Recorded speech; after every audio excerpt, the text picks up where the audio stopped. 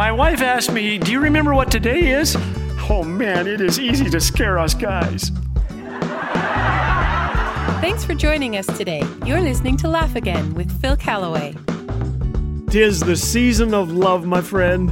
And to celebrate Valentine's, we have compiled a fantastic quiz. I say this humbly. For each correct answer, give yourself a point. Grab your significant smoochikins and huddle around your device. Here we go. Number 1. Who was the first person to declare Valentine's Day a holiday? Was it Pope Gelasius I, King Henry VIII, or St. Cupid the Twitter-pated? It's Pope Gelasius I, who declared the Feast of St. Valentine an official holiday in 496 AD. If you guessed King Henry VIII, you get half a point. This infamous king was the first to declare Valentine's Day a national holiday in England on February the 14th. Question 2. What is a vinegar valentine? A slang term for a date that has gone badly from the start? B, an insulting message card used to deter unwanted suitors? Or C, someone who is undesirable because of their cranky countenance? It is an insulting message card from jolly old England. The vinegar valentine was also known as a penny dreadful. Question 3. Candy hearts have been a Valentine staple for a while. Who invented them? A zookeeper, B, an actor, or C, a pharmacist? The answer? In 1847, Boston pharmacist Oliver Chase invented a machine that simplifies the lozenge production process. Before long, he began using it to make candy, and the candy heart was born. Question 4. People send thousands of Valentines each year to which fictional character? Winnie the Pooh, Cinderella, or Juliet from Romeo and Juliet? The answer, Juliet.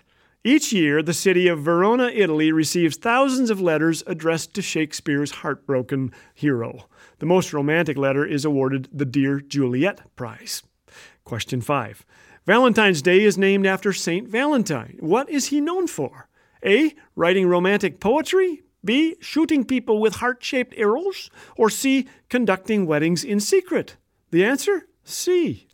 Question 6. Which of the following is true? In Japan, women do most of the gift-giving on Valentine's Day. In Croatia, single men paint themselves blue to indicate that they are available. C. In Ecuador, ladies hurl watermelons at their romantic interest. If the watermelon breaks, the young man must take the lady on a date. The answer? Valentine's Day, or Kokuhaku, was first introduced to Japan in 1936. Due to a translation error made by a chocolate company, only women buy chocolate and gifts for their sweethearts on February 14th. As for the watermelon thing, well, you gals should start doing this just to keep us guys on our toes. Question 7. What is the Guinness World Record for the longest marriage ever recorded? 942 years? Okay, that's ridiculous. 97 years or 86 years?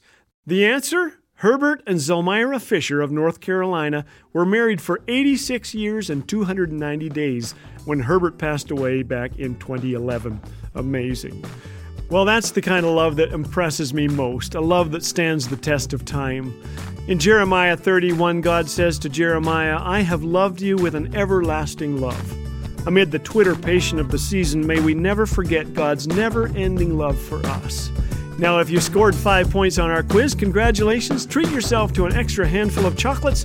And you guys, watch out for incoming watermelon.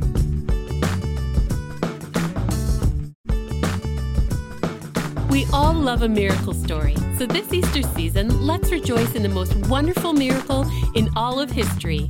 Our Savior conquered death and made a sacrifice that changed everything. Because He is risen, we can enjoy an intimate relationship with God that will last forever. Isn't that a cause for celebration? Happy Easter! And remember, you can support this ministry of hope and joy at laughagain.org. Laugh Again, truth bringing laughter to life.